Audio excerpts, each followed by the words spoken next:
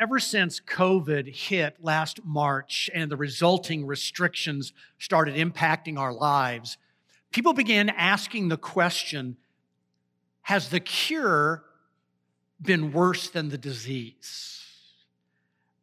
And thought leaders and those who watch our culture acknowledge that by far that was the most controversial question out of 2020. Has the cure been worse than the disease?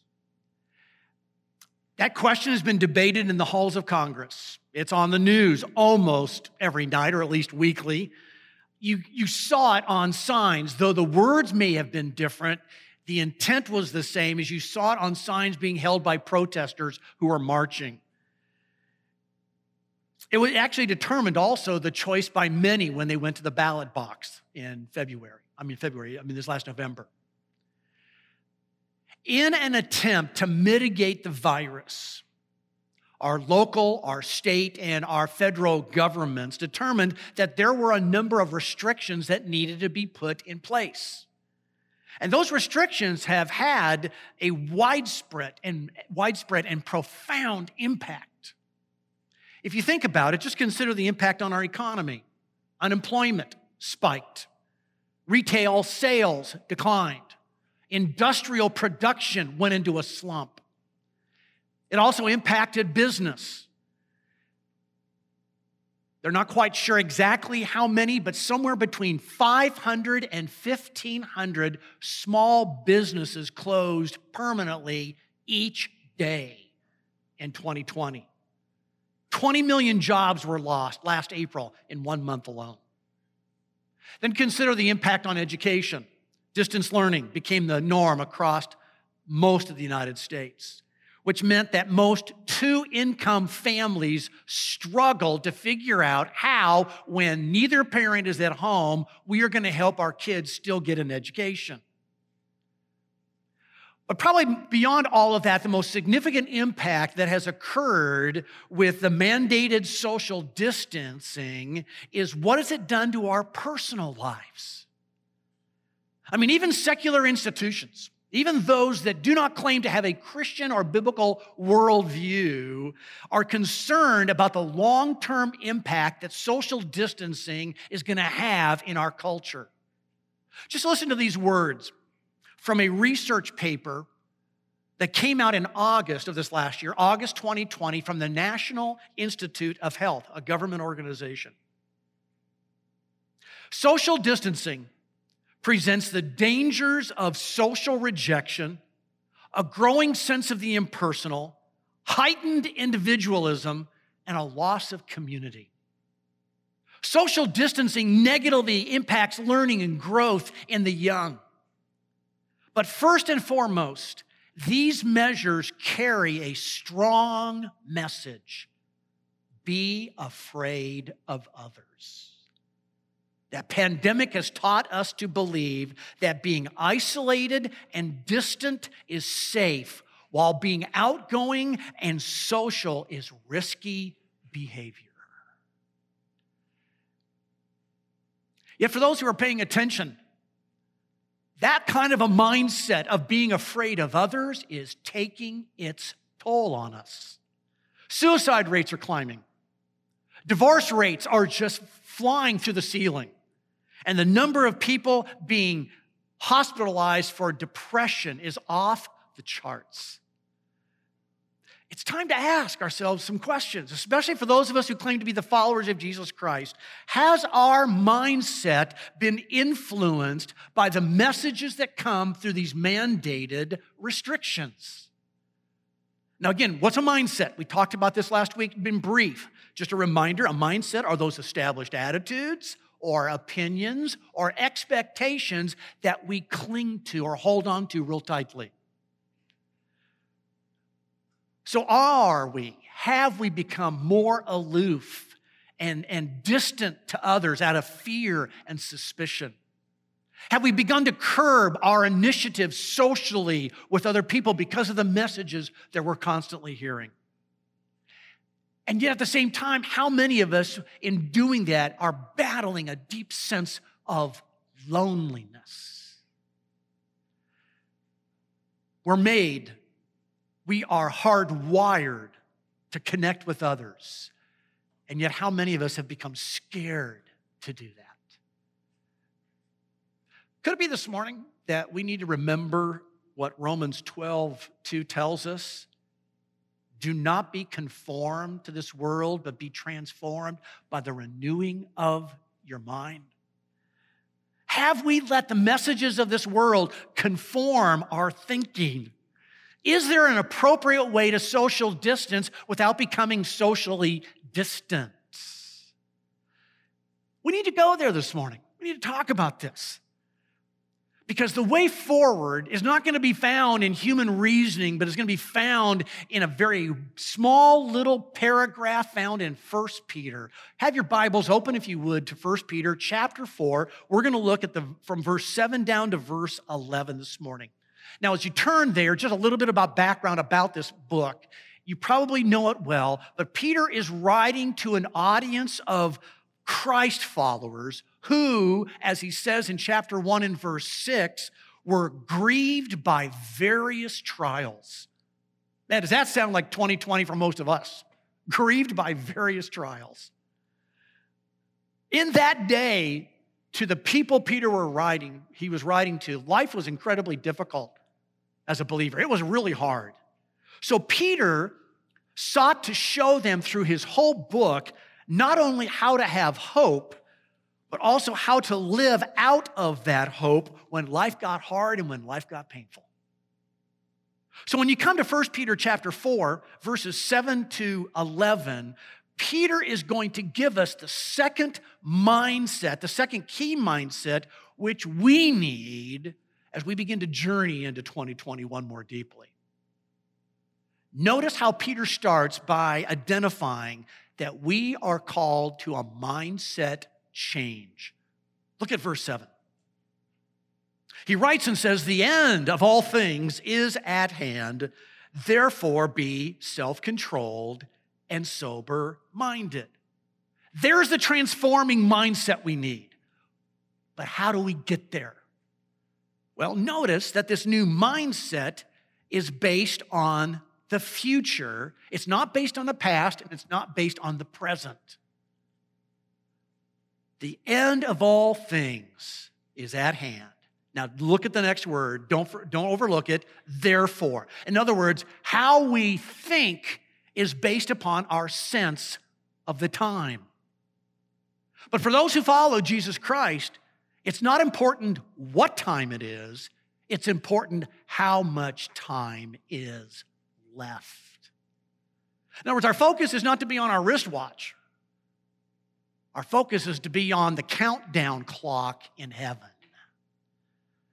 And by the way, we have that perspective all the time, though we may not realize it.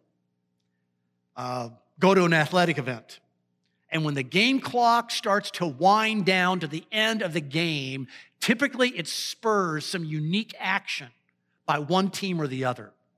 Football teams, the one that's behind, they go into their 2-minute drill in order to score to tie it or to score to win it.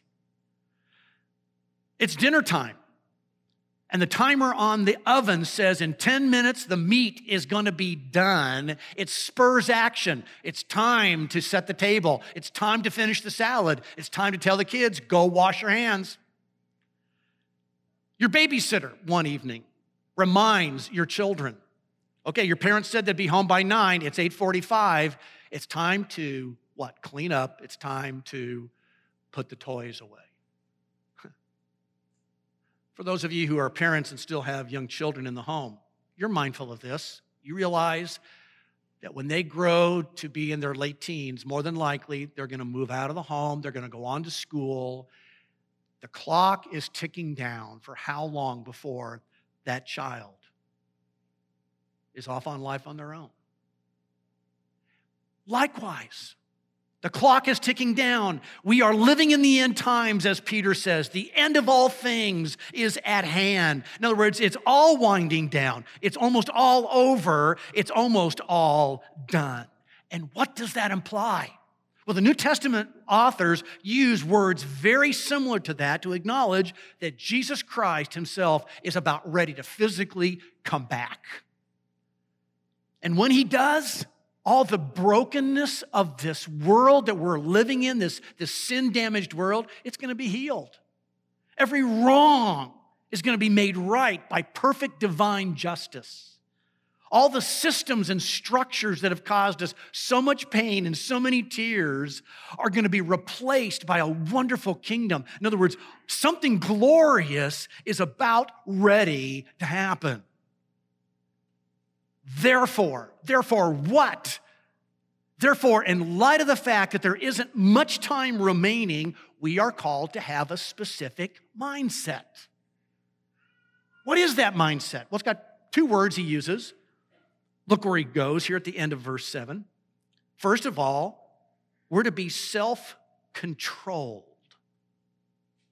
That word that Peter uses there describes thinking in a sound or sane manner. I like to call it's having a cool head. In other words, we're to be, our thinking is to be balanced. Our thinking is to be reasonable. On the opposite side, we're not to have our thoughts dominated or motivated by fear, where we're then driven to extremes. We're driven to be rash. We're driven to be frantic. No, have a cool head. Well, look at the second way in which we're to have a mindset, and that is to be also sober-minded. That word describes unimpaired thinking. So if the first is to have a cool head, the second one is to have a clear head. In other words, thinking that's not impaired by any form of intoxication. So if the cool head is not to be motivated by fear, the second one, sober-minded, means we should not be motivated by a feel-good behavior or mindset, as if we're self-medicating in order to handle the pressure, the strain, the stress, or the emotional drain that's going on in our lives. By the way, if you want to follow down this line of thinking a little bit more, write down Luke chapter 12, verse 41 to verse 48. There's the best example or illustration of cool and clear-headed mindset. It's the wise and faithful steward who realizes the master is going to come back, and he's going to come back at an unexpected time, so his cool and clear-headed thinking keeps him focused on what he's been given to do. So likewise, because our master is going to return, and we don't know exactly when, it's going to be unexpected, we're called to a specific kind of a mindset change. Our sense of time changes how we think. To have a cool head, to have a clear head. But then Peter takes it and asks us to take another step with it. He says, cultivate a mindset that's going to be revealed in some unique behaviors. Now watch here, because Peter is constantly going to be pushing that our transformed thinking is going to lead to transformed behavior.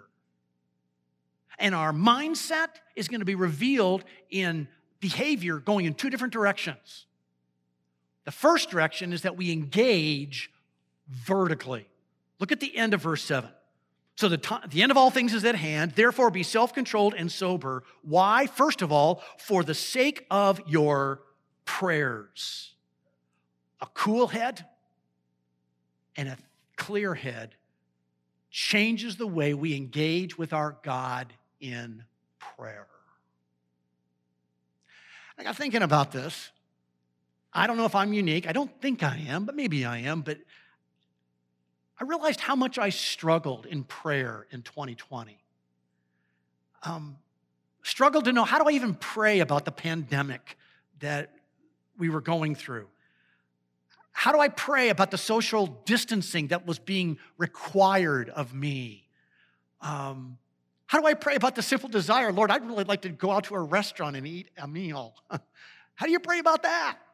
About our frustration about being cooped up in the home all day long, that we missed the funeral, or there was not even a service possible.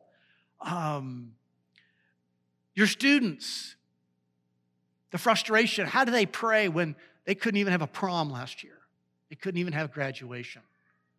Or for brides and grooms whose wedding plans were just thrown up in the air because of it all. How do you pray? And yet, when our minds understand that there's a larger story unfolding where the most important clock of all is winding down, what that does is it puts into perspective my small story.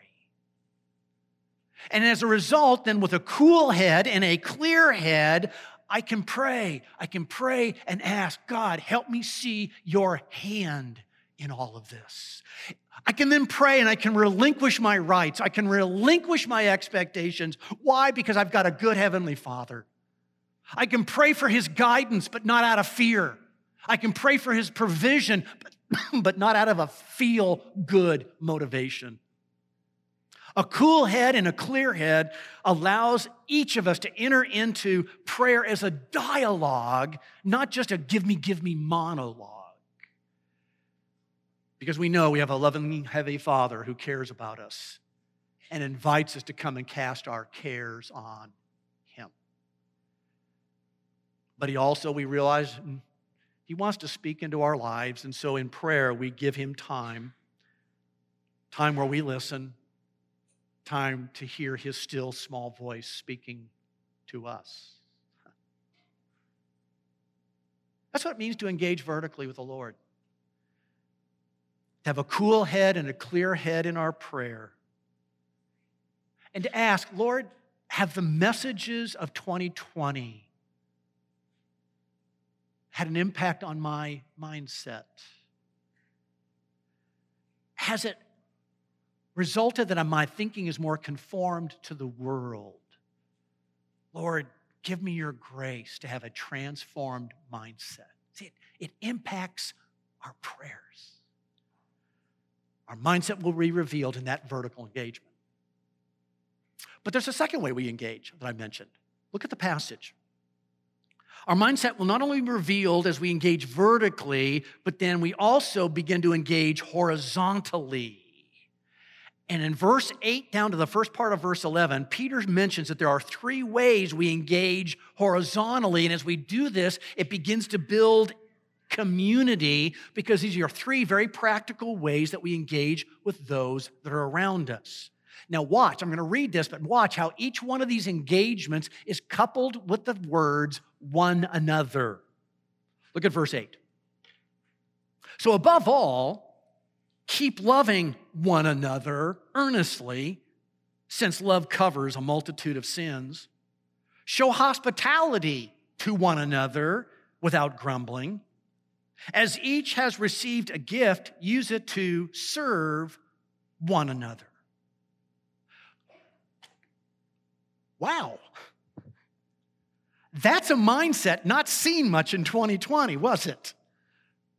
Now again, remember what that National Institute of Health research writer mentioned, that the pandemic has taught us to believe that being isolated and distant is safe, while being outgoing and social is risky behavior. Yet Peter reminds us that even in hard and painful times, we are to do three things. First of all, we are to love others earnestly. Now, I know that you know this, but it bears repeating. When the New Testament tells us to love, it's asking us to do what is best for that other person. So as the Bob Goff best-selling book was titled, Love Does. And 2020 was a challenge to engaging horizontally like this, wasn't it? We all were tempted by what we experienced in this last year to constantly have our focus narrowed down over and over again, so I became just convinced I've just got to care about me and mine. That National Institute of Health research paper also made another observation. Listen carefully to this. The writer said, COVID-19 is easily spread by human contact, yet it is important to be mindful that the enemy remains the virus, not our peers. Ooh. See, one of the haunting questions that I've been asking myself recently is how can I love others more earnestly, more deeply, more eagerly in 2021? Now look again at verse 8. It says, keep loving one another earnestly. Look at the next statement. Since love covers a multitude of sins. Folks, each one of us is going to get hurt this next year as the sins of others splash on us, just like we got hurt last year as the sins of others splashed on us. How does love engage here? Love covers not in trying to hush it up. It's not trying to be blind to what occurred. It's not ignoring it, justifying it, or condoning the sin. Rather, how does love cover? It forgives. Because that person lives knowing the forgiving grace of God that they've received. As I have been forgiven, so I forgive. Now again, remember, what's the order here? Vertical engagement, then horizontal engagement. So if I start with the vertical engagement of praying, then I pray, Lord, as I engage with others horizontally, help me to grow in my love for them, that it's earnest. Then Peter moves to the second engagement, the second horizontal engagement. Verse 9, we are to show hospitality to one another without grumbling. Again, as I'm sure you know, but it bears repeating, hospitality literally means to have a love of strangers. And in that day, there weren't hotels or like we know them or fast food restaurants that could cater to the traveling public. So literally, people opened their homes to meet the needs of those that were traveling through. So hospitality became known as using my home to meet the needs of others, even if they're total strangers. Boy, was that type of engagement horizontally challenged this last year. We were told to keep a distance. So what did many people do? They then locked the door and just kept everybody out. Yet, if hospitality is sharing with others what God has given to me, then that includes my home, it includes meals, it includes my resources, it includes my very life that I give away to others. And my friends, hospitality is a wonderful, wonderful lifestyle. And it stands in contrast to the current spirit of self-centeredness that's in our country and the human desire to protect what we have and keep it for me. But here's the reality. Mandated social distancing and the very real health risk that so many have by being out in public, it has put a crimp, hasn't it, on former expressions of hospitality. But it shouldn't have to shut it down totally.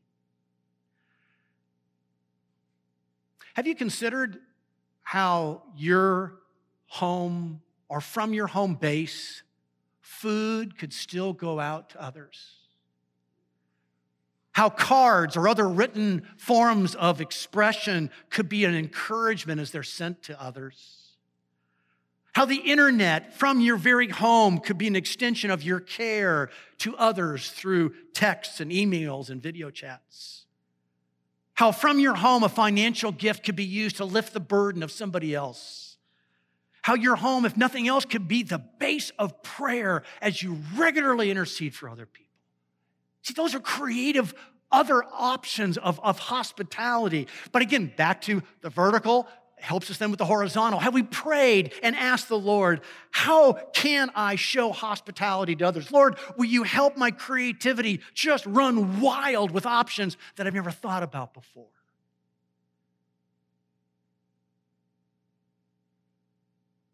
And then Peter turns to a third horizontal engagement. Notice starting at verse 10, we are then to serve fervently. Peter says, as each has received a gift, use it to serve one another as good stewards of God's varied grace. Whoever speaks as one who speaks the oracles of God, whoever serves as one who serves by the strength that God supplies. Peter mentions there are no exceptions. Every believer has been given a spiritual gift to use to serve others. But notice how this gift is structured. I use it as a steward. That word is manager. Now, a manager does not own the resources. So my spiritual gift is not mine. I've been given it.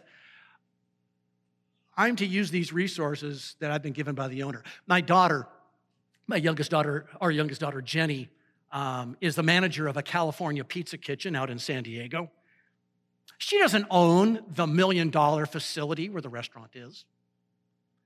She doesn't personally pay for the food that gets delivered to the restaurant twice a week. She doesn't pull out her own checkbook and write a check to pay her servers for the time they put in that day. No, she's managing the resources given to her by the owners of that company. See, my gift in the same way is given to me.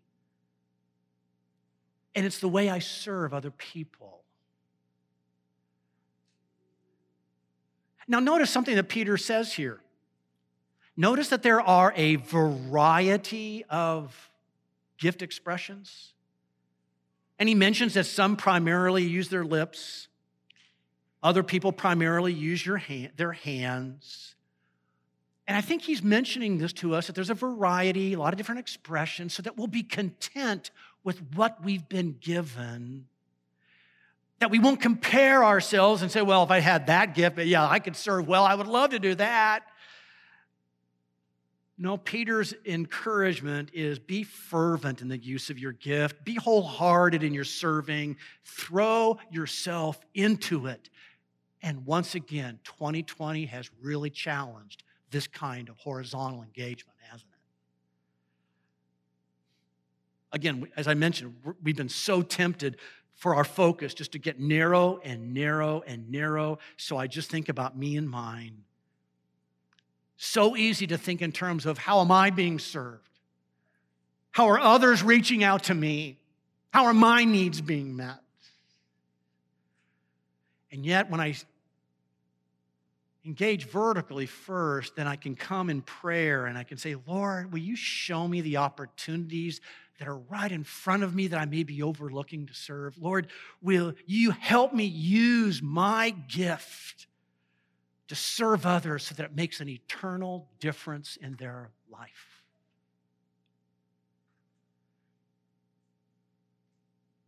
Okay, let's pause just for a moment. Let's kind of look back at those three.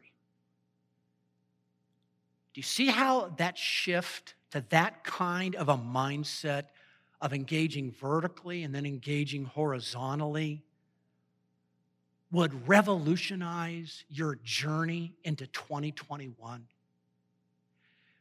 For instead of just being in a reactive posture to however your circumstances change in the coming months, rather you now have been given a proactive agenda to pursue that regardless of what comes, I am going to love earnestly, I am going to show hospitality creatively, and I'm going to serve fervently.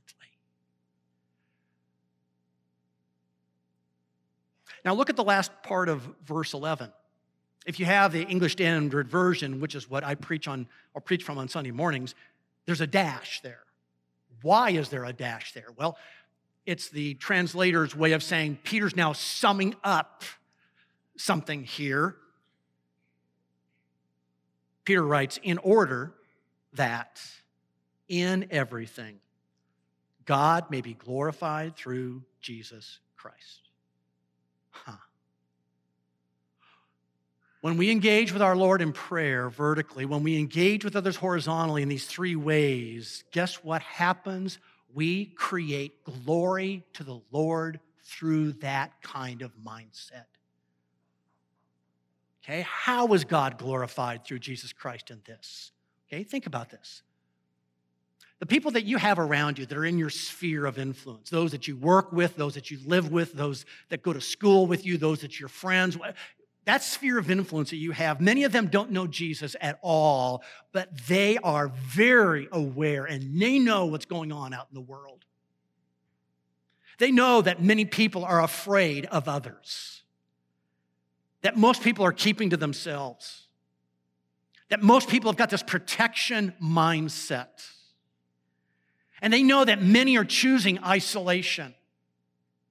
They see expressions of individualism as people go and grab as much toilet paper as they can, regardless if that means you don't get any.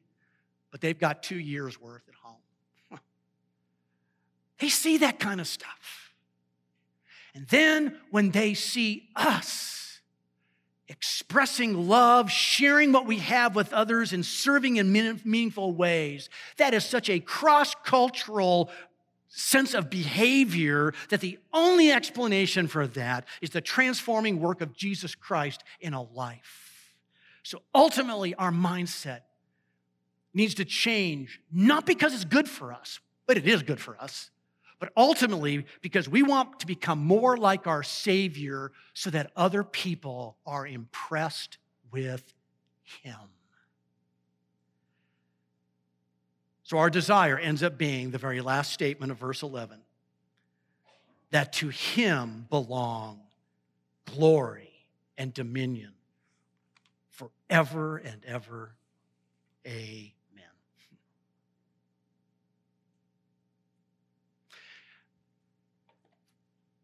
Some of you were raised in churches, and if you're my age or older, more than likely, you were brought up on the King James version of the Bible.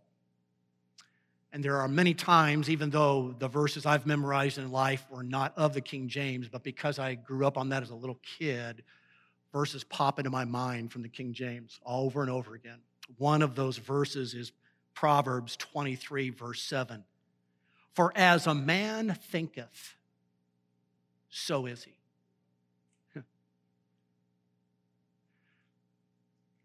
My mindset, your mindset, as we enter into 2021 is going to make all the difference in the world.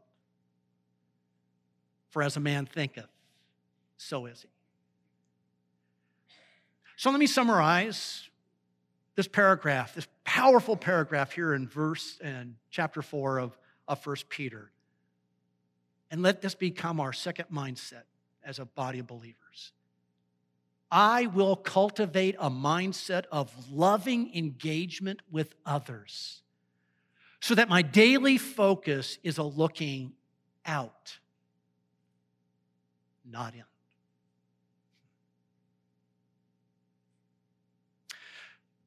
The clock is ticking down. So with a cool head and a clear head, stay engaged both vertically and horizontally. And may our lives individually and our lives corporately as a body of believers be known not for a mindset of protection, but a mindset of penetration so that our God, our great God gets the glory from it all. Let's pray.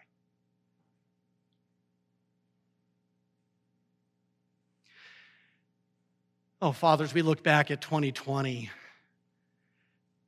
man, we see how the brokenness of this fallen world has entered into our lives, and it has changed our trajectory. There have been times when it's just been inconvenience. But for many here, it's been much, much more than that. It's been hard. It's been painful. It's brought tears. Father, how many of us this morning are needing to confess and just recognize that we have been so tempted to allow the messages of our world to determine our mindset? And it's been hard because they've been messages of fear, messages of protection, messages of survival, messages of just feel good.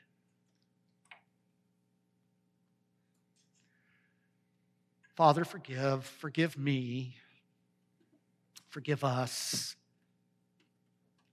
when we've allowed those messages to make us afraid of others. And so, Father, our prayer this morning is that you would transform. I need it. Transform me, transform us.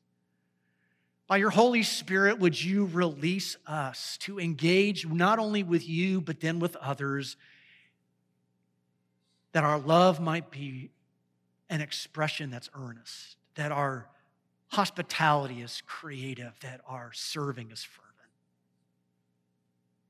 Father, would you help each one of us to live as instruments of your transforming presence right where we live, in our families, with our friends, at our jobs, at school. That others will see our mindset bent and that you would get the glory. Oh, Father, that's our prayer this morning. Father, would you do that? In each one of us we pray. In Jesus' name, amen.